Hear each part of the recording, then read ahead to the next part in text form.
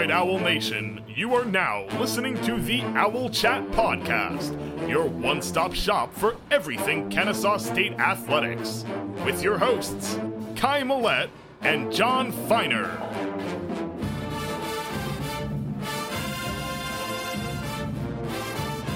Welcome to the Owl Chat Podcast, Indiana postgame edition. The Owls dropped a contest 187 in Assembly Hall in Bloomington, Indiana. I'm joined by KSU's rebound king, Aaron Anderson, who we could use on the court right now for more reasons than one. Also joined by producer Nick Massaroni and our social media wizard, Tim Desmond. Before we get started, boys, I know you've all seen the Pop-Tart Bowl with the anthropomorphic edible Pop-Tart, and I think you guys might know where I'm going with this one. But I'd just like to say, drop an owl fact here before we get going. I Googled, can you eat an owl?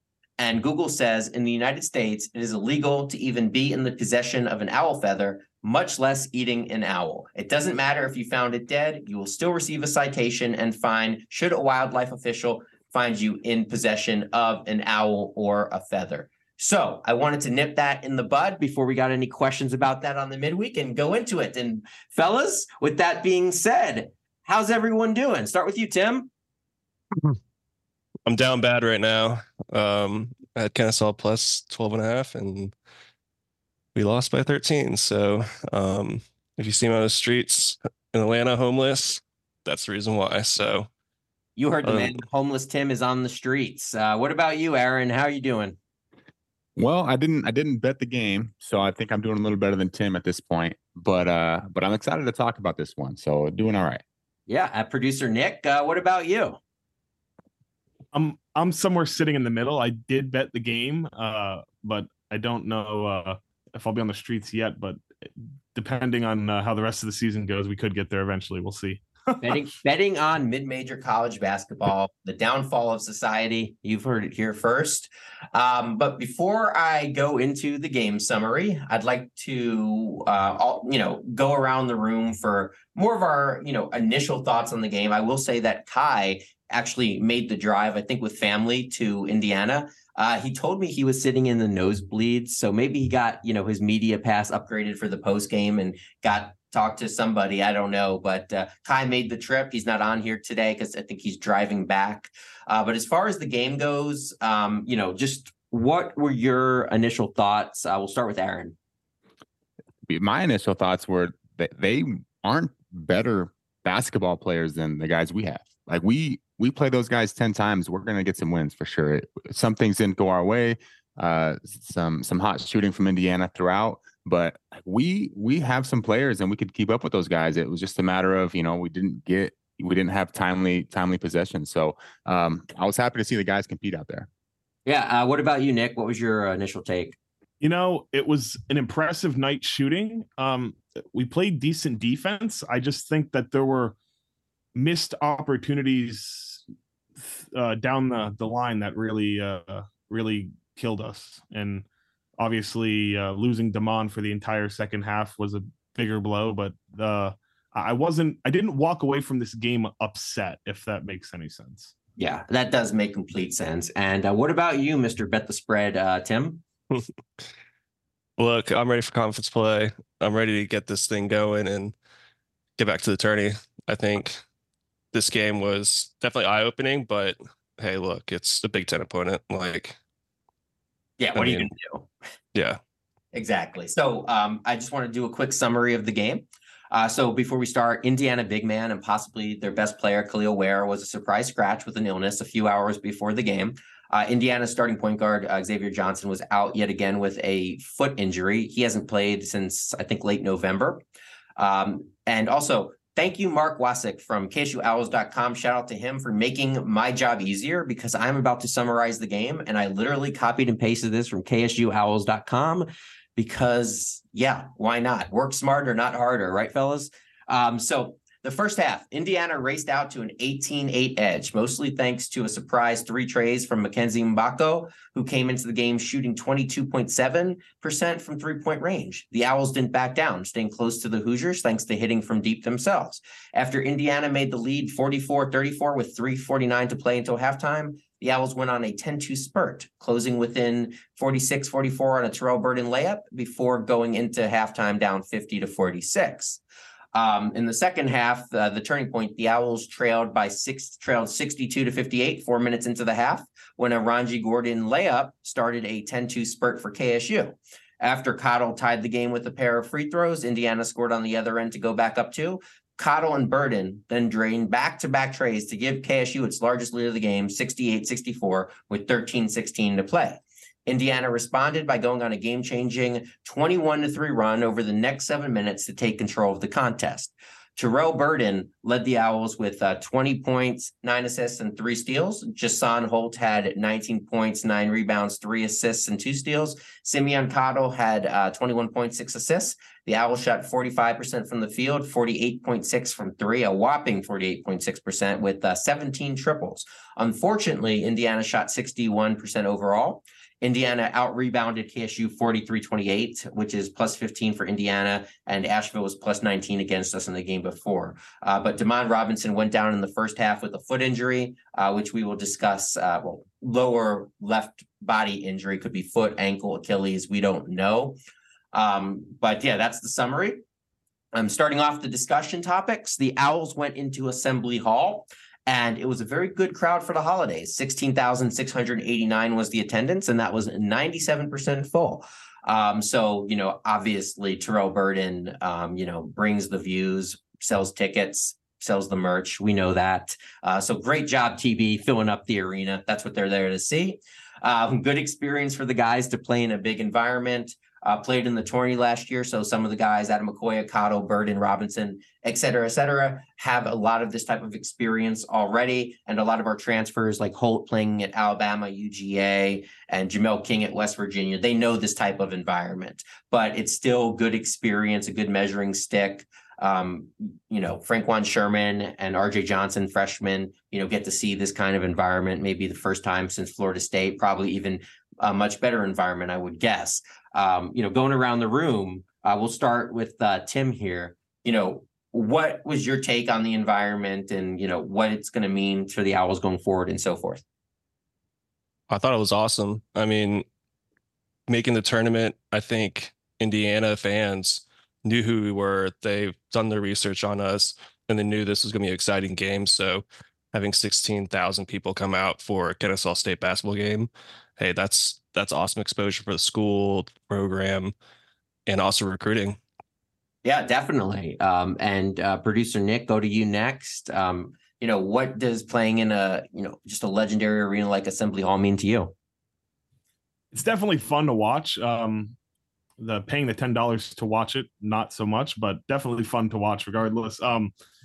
I think it's cool. Like Tim said, Indiana knows who we are now because they were chanting our names from the rafters last year when they were a bubble team trying to make it into the tournament. Like, hey, look, they were on our resume and they're in the tournament. So I think it's only helping improve our brand. And I hopefully we continue to schedule games against bigger, noteworthy opponents, because this is good for our program, win or loss. It's good exposure. Yeah, and before we go to Aaron, I just want to say, if you paid $10, you got ripped off. I paid $9.95.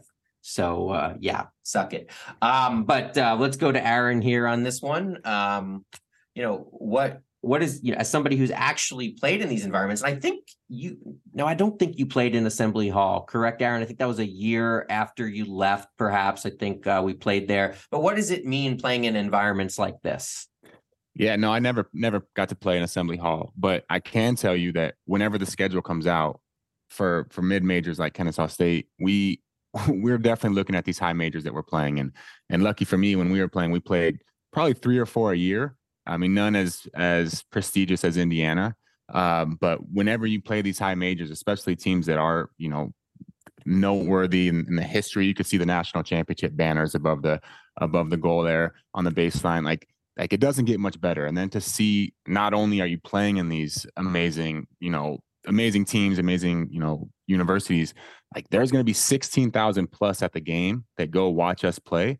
And exactly to Nick's point, like around the country, we are gaining some notoriety and we're gaining some respect from teams and fans. Like, this is basketball country, the heart of it in Indiana. And the fact that they're getting 16,000 fans to go out and watch us play, and a game that we had them on the ropes late in the second half, like that is great for the guys, not only just for that experience, but moving forward into the conference tournament.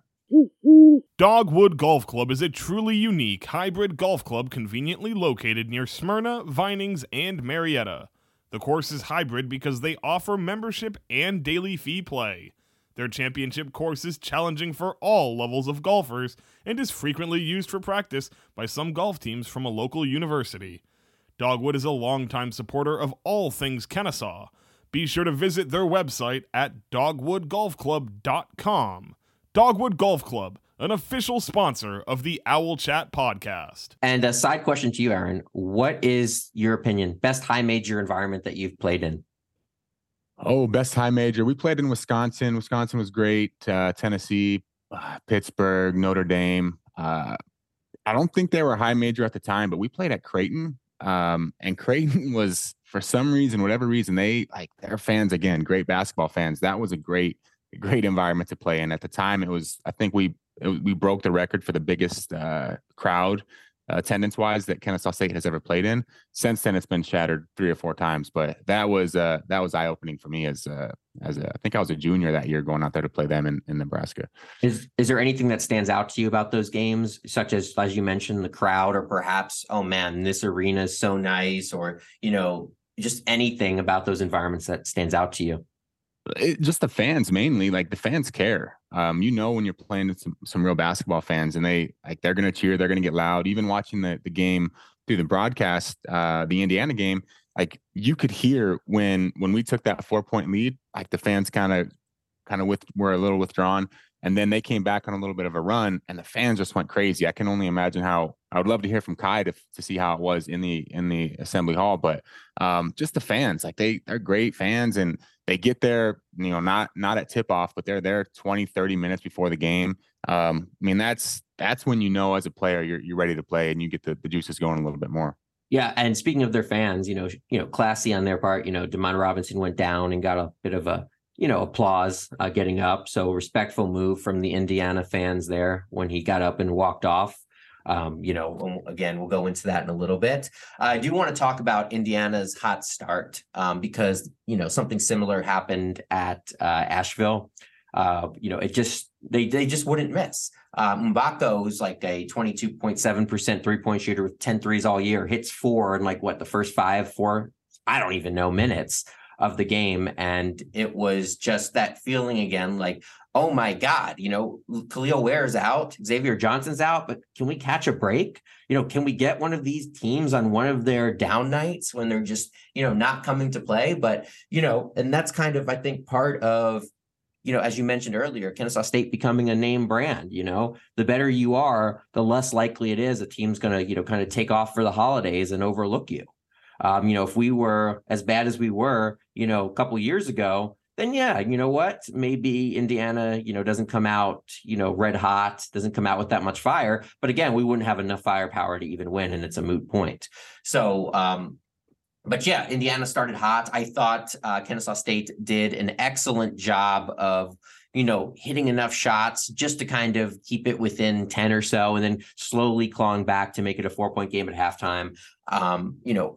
Our guys need to play a little bit better defense, especially to start off the game, but we didn't quit. And, I am proud of the effort and all of that. Go to Aaron first. Just kind of what's your take on, just the first half in general, the hot start, anything that you want to talk about? Yeah. So I think that the hot start was like, yeah, we're playing good defense out there, but there was a few times when we just didn't execute with what looked like the game plan, right? So I think the first possession of the game for Indiana, we doubled in the post, but he really wasn't in the post. It was more of a gray area in the mid post, and DeMond runs over, and then I think forgot exactly who it was. One of our wings had to drop down and help, which led to a wide open corner 3. And and that kind of started off the hot shooting for Indiana. And then later in the game, when Mbako already had 3 or 2 under his belt, we have Quincy, and this may have been part of the game plan as well. Quincy was helping strong side. So he was the first pass out of the post, and he's helping off the wing to kind of double down. And the easiest pass for a post player is right in front of you. That player is, that Mbako's already made 2, maybe 3 threes at this point, and having a wide open 3 with Quincy doubling in the post, like some stuff like that. And that may have been part of the game plan. It may have been just a mental lapse, realizing like, hey, this guy's already made 2 or 3 threes. So little stuff like that, just a lack of execution that cost us 2 or 3 points here and there throughout the game. But overall, like you said it well, like we were always within 10 to 12 points in the first half, and it never felt out of reach. Like, we could play with these guys, and just got to fix these little mental errors. Yeah, and I would love to see a mulligan, in a crazy universe where we come out playing like this against Asheville and seeing what happens at Asheville. I don't know, with them, when we got into the situation, we just let it get out of control. There was no fight back, and it was too late before we did the fight back. So, I think starting quick is going to be something that we'll probably focus on. And I think we need to keep an eye on against Queens as well. I want to get the jump on them. Don't let them get any confidence for the next game once conference starts. Going into the next subject, it kind of bleeds into this.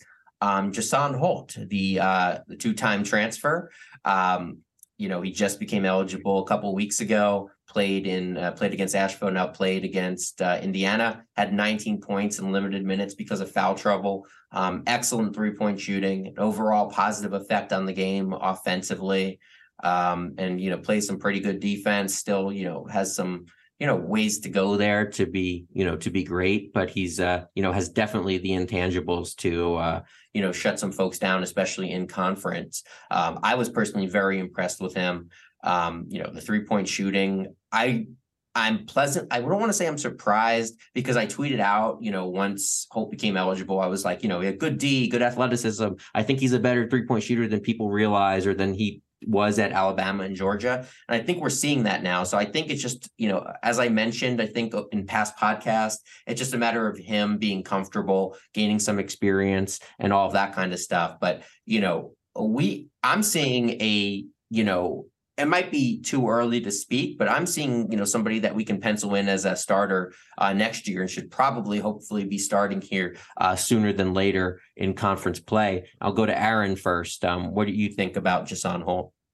Well, I'll start off by giving you some credit. Even off air, you were always high on Jason Holt, and really excited to have him come and be able to be cleared by the NCAA and be able to play. And he's proven himself the first few games. Look, he's not always going to start or go 70% from 3.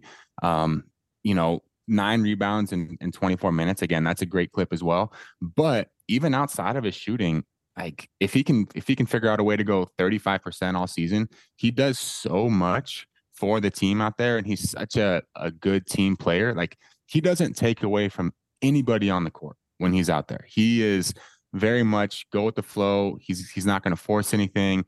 He's going to take his open shots. If he's got a little bit of a rhythm going, he's going to get them up a little more quickly, which is great. Like, watching him out there, you can tell why he's played at 2 high majors. He's a great player. He's a great shooter, what we've seen thus far. And I just love watching him play. Like, he fits in our system so well. And from everything that I've seen, he just looks like a great teammate to be out there with. Yeah, you don't see those negative plays from Jason Holt, like, throwing it to the other team, that kind of thing. He doesn't, like you said, he doesn't force, his way into the offense, or, he doesn't come out trying to prove himself thinking, oh, I'm the best player on the floor or anything like that, and just trying to, get his, so to speak, before the rest of the team. He takes his shots when they're there. He'll be assertive when he has to. And I'm sure that'll only, get better, as he assimilates with his teammates. And I also want to say his mask is off. So, maybe that's, his superpower now that he's like Clark Kent. So, we'll see about that. Or now that he's Superman from his Clark Kent with the mask. So we'll see how that goes. Producer Nick, what were your thoughts on, Jason Holt? I mean, it was everything that Aaron said, plus his length. his length is an asset on defense, and it really does show. Obviously, you want to see a little more discipline with the fouls, but again, we talked about this on the last episode.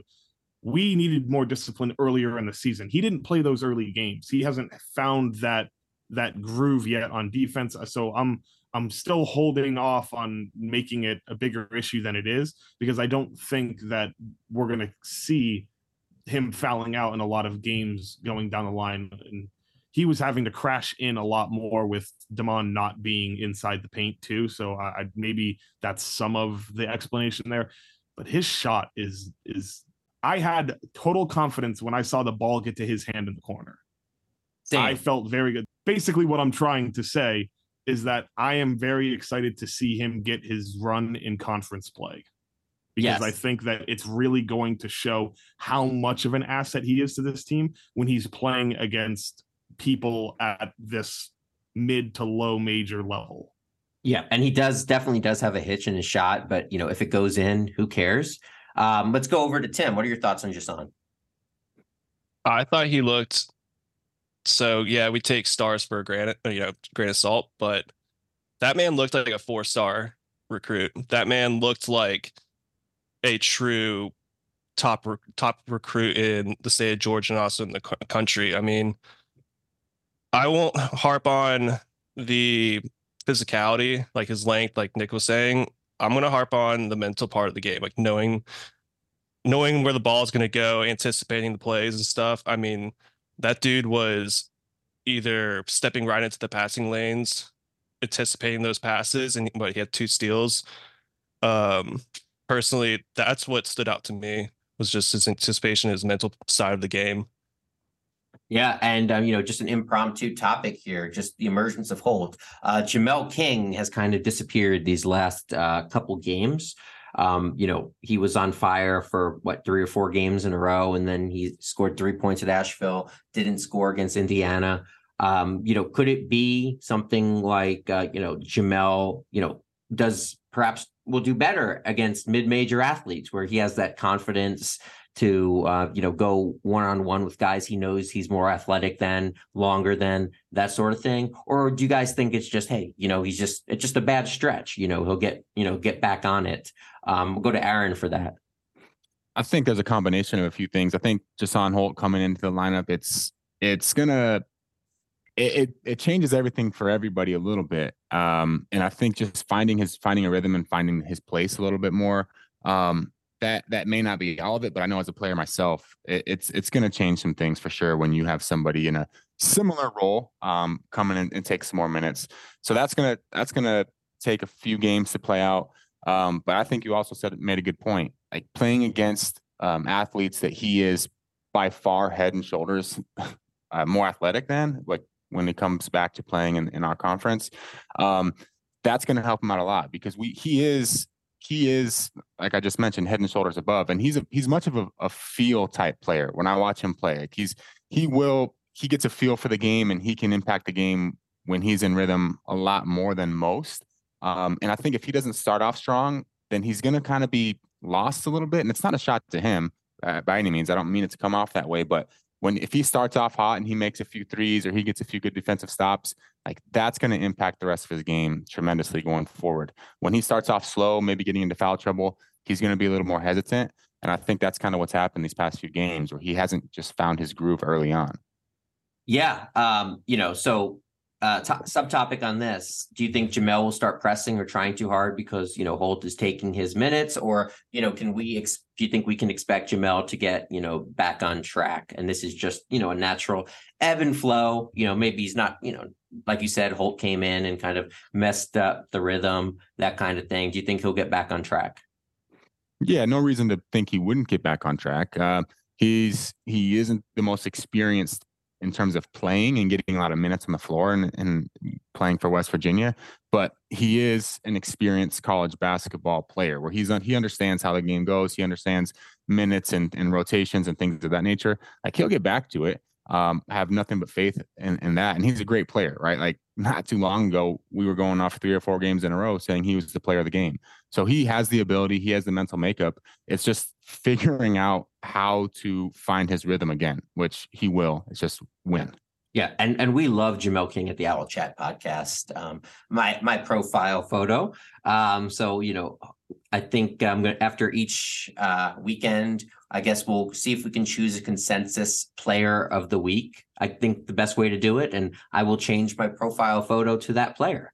So I think that's the way we're going to do it going forward. So not doing it after each game, but doing it after each weekend, perhaps. Next topic I want to kind of go into is, the loss of Demond Robinson. And we don't know how severe it is, but he went out in the first half with the left ankle, foot, Achilles. I don't know. It looked like he walked off okay. He was, on the bench, back on the bench in the second half after leaving the bench in the first half to get treatment, I assume.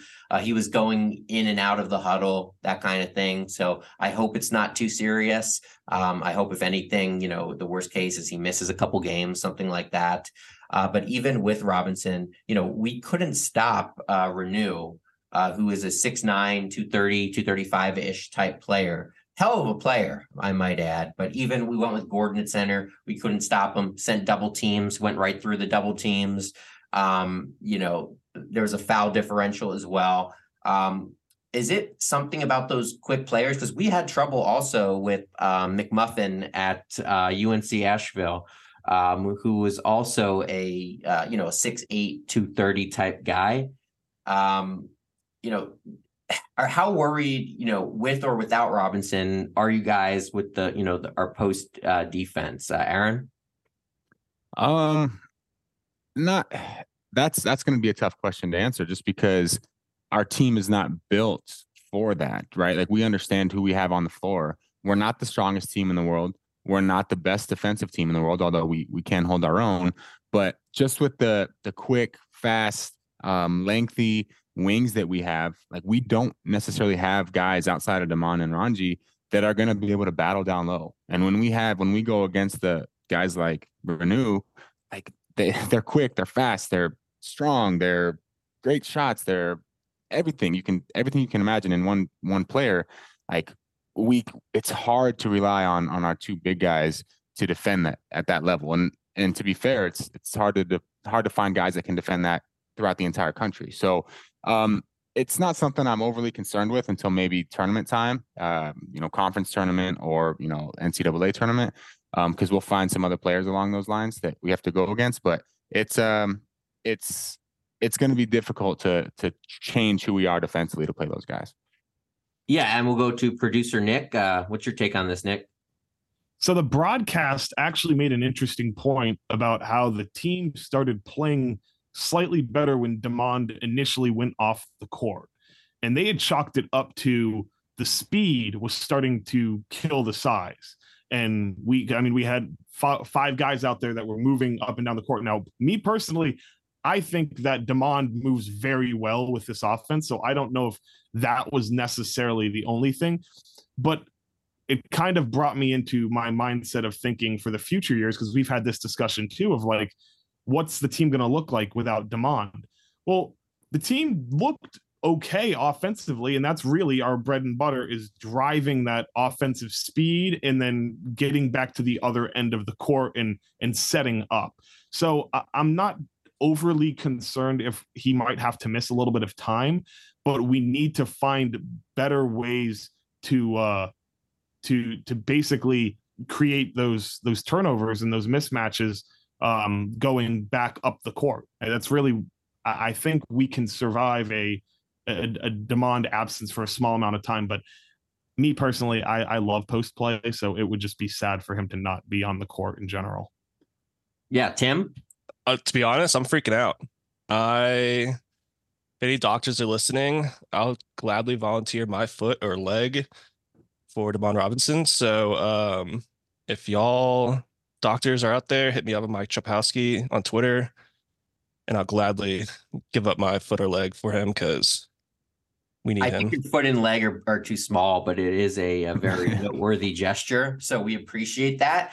I also want to point out that Armani Harris was not on the bench last night. I'm only going to assume he had a flu or something that was going around. Again, I don't know that for a fact, but other injured players like Hurd and Whitlock were on the bench. So that's really one of the assumptions I can take. And Aaron, you got something else on this? Yeah, I'm glad Nick brought up the announcers for Indiana saying that we were playing a little bit better without Damon.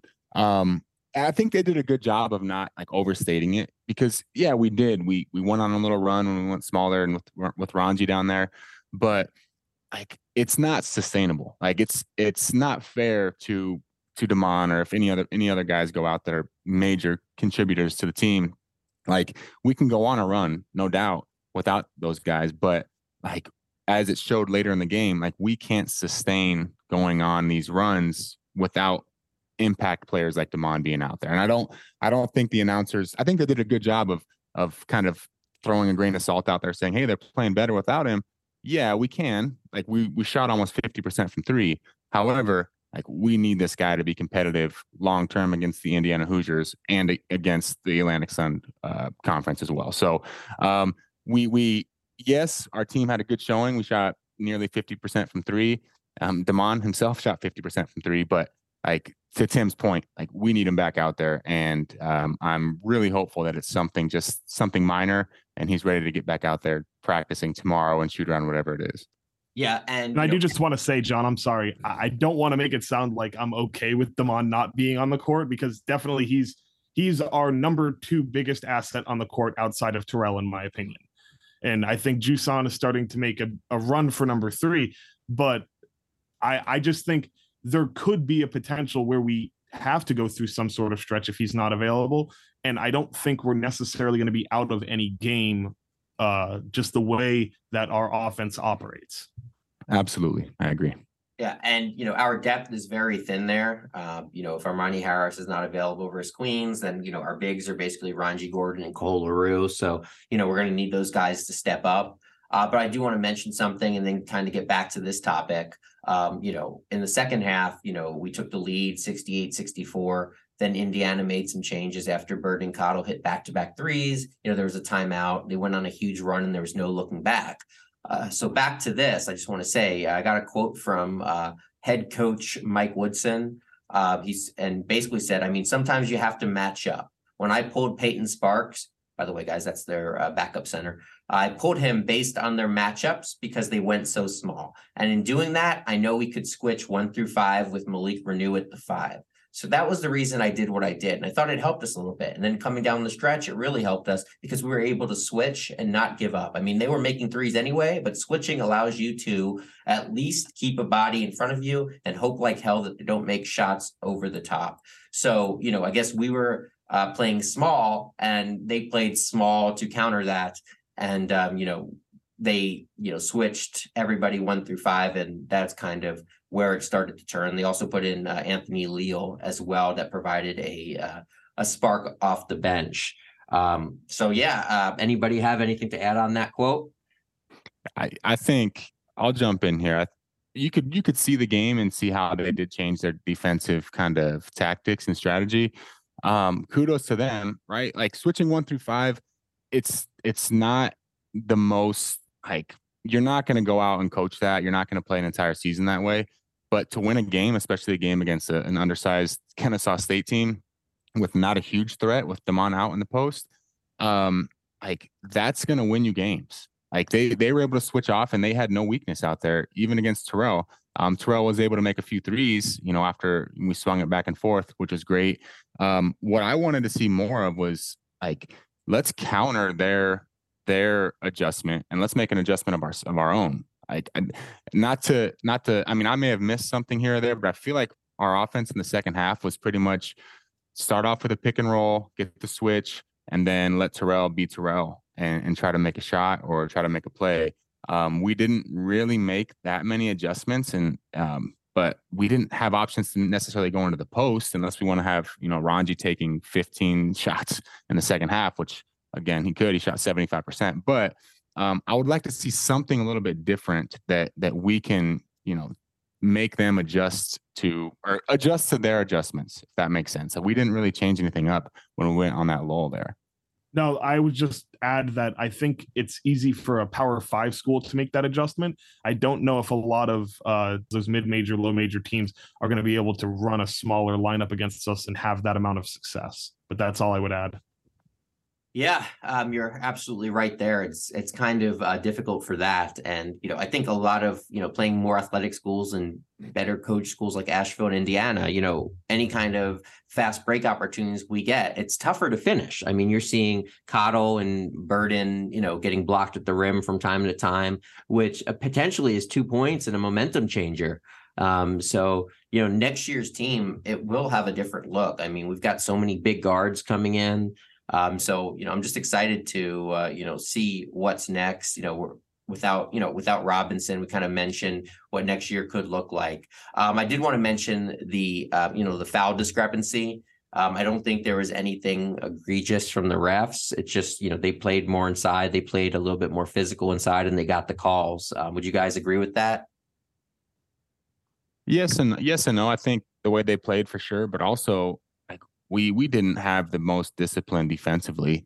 It seemed like the second half, especially, there was no more than 2 possessions in a row without Indiana shooting free throws, which slows down our offense as well. Like that's going to contribute to us, going scoreless for 4 or 5 minutes at a time. We've got to be better. We've got to be stronger in our defensive stance. We've got to be stronger, guarding drives. Even on Jason's 5th foul. Right. Coach trusts him, puts him back in. He makes a quick 3 and then he fouls out, like trying to do a chase down block after he got beat. Like little things like that, to Nick's point earlier, like he's going to learn that as he plays, 4, 5, 6 more games. Like he's going to understand he won't make that error again. But defensively, we've got to be more disciplined. They shot 25 more free throws than us, which attributes to how we play offensively versus them. But like we foul a lot. We've got to get that under control.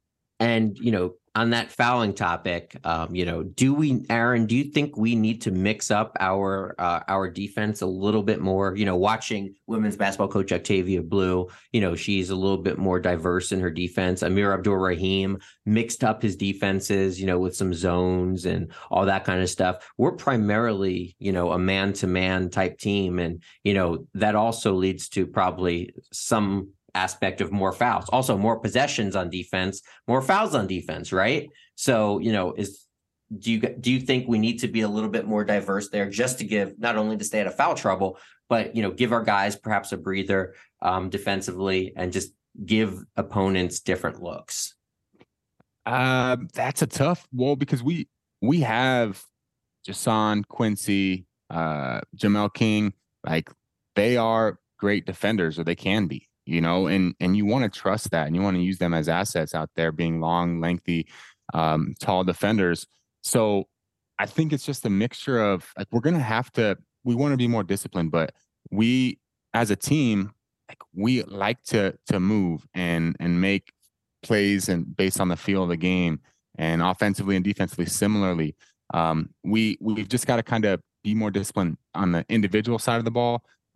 And stay in front of our guys. It's a hard question to answer. I don't think we need to change too much up. It's just, we got to bet on our guys. But you can still, in ASUN play especially, you can still cause some chaos in like a zone from time to time, just by having a guy, like we used Stroud last year. Just a long athlete like Holt and even King, just put him at the head of the zone and, kind of let him go to work to switch things up.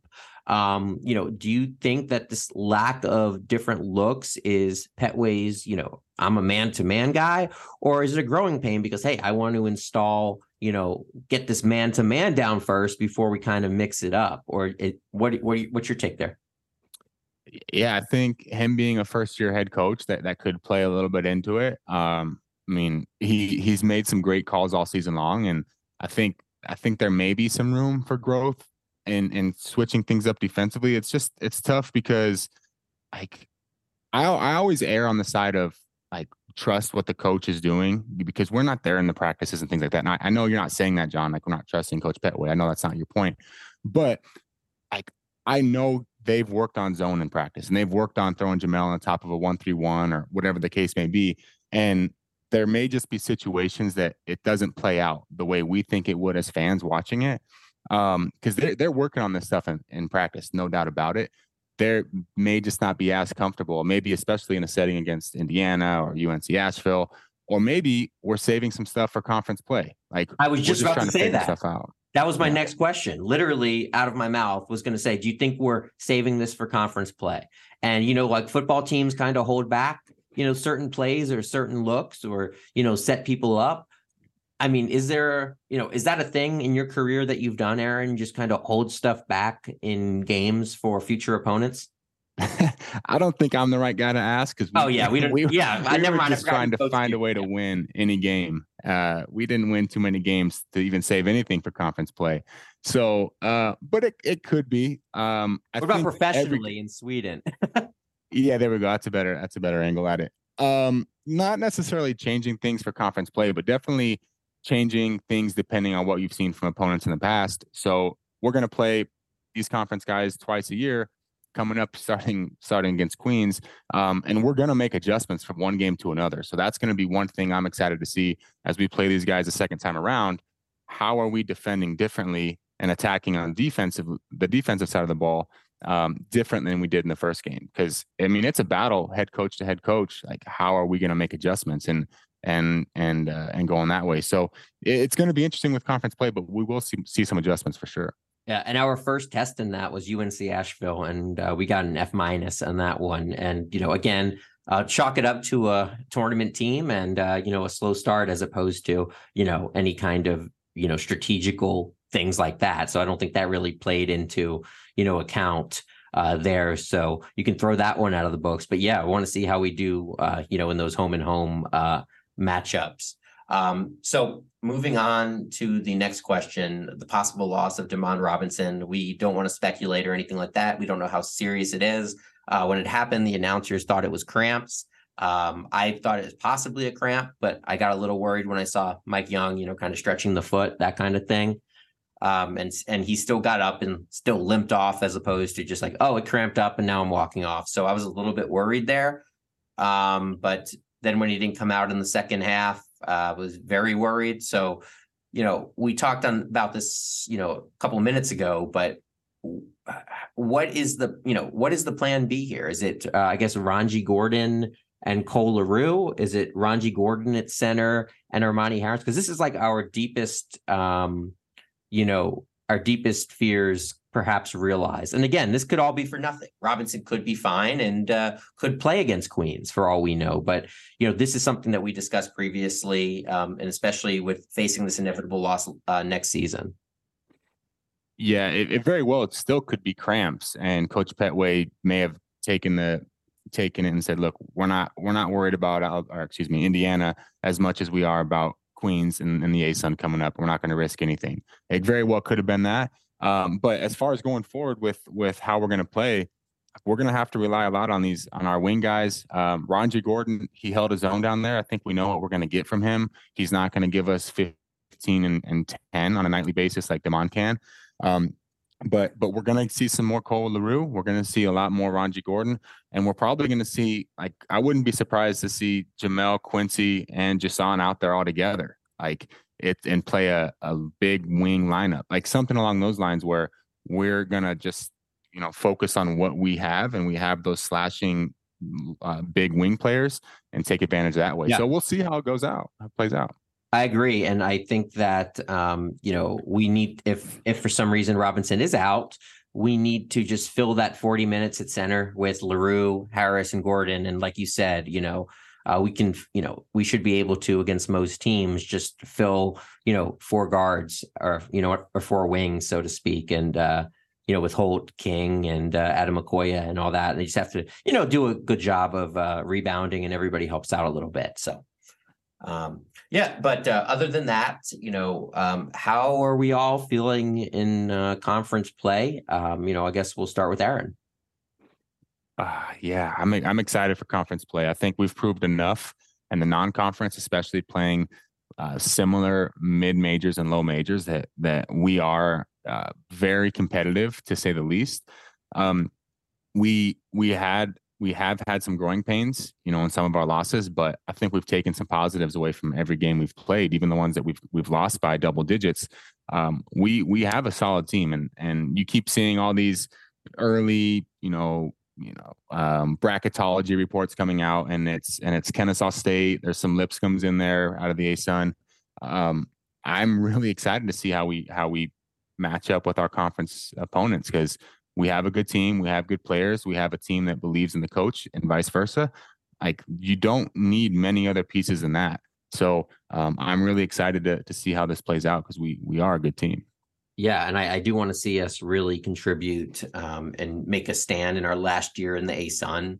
As somebody who's followed this program for a long time, the ASUN is all I've ever known. So there is a soft spot in my heart. I'm excited to move up to Conference USA, but just the teams that Stetson's, the Lipscombs, Jacksonville's, North Florida's, the teams that I've seen since the beginning, since of my Kennesaw State fandom. It's going to be kind of, sad to see it go. On the other hand, FDA Sun, but it's still going to be hard to, it's going to be a little bit of a change, and I'm ready to make that change.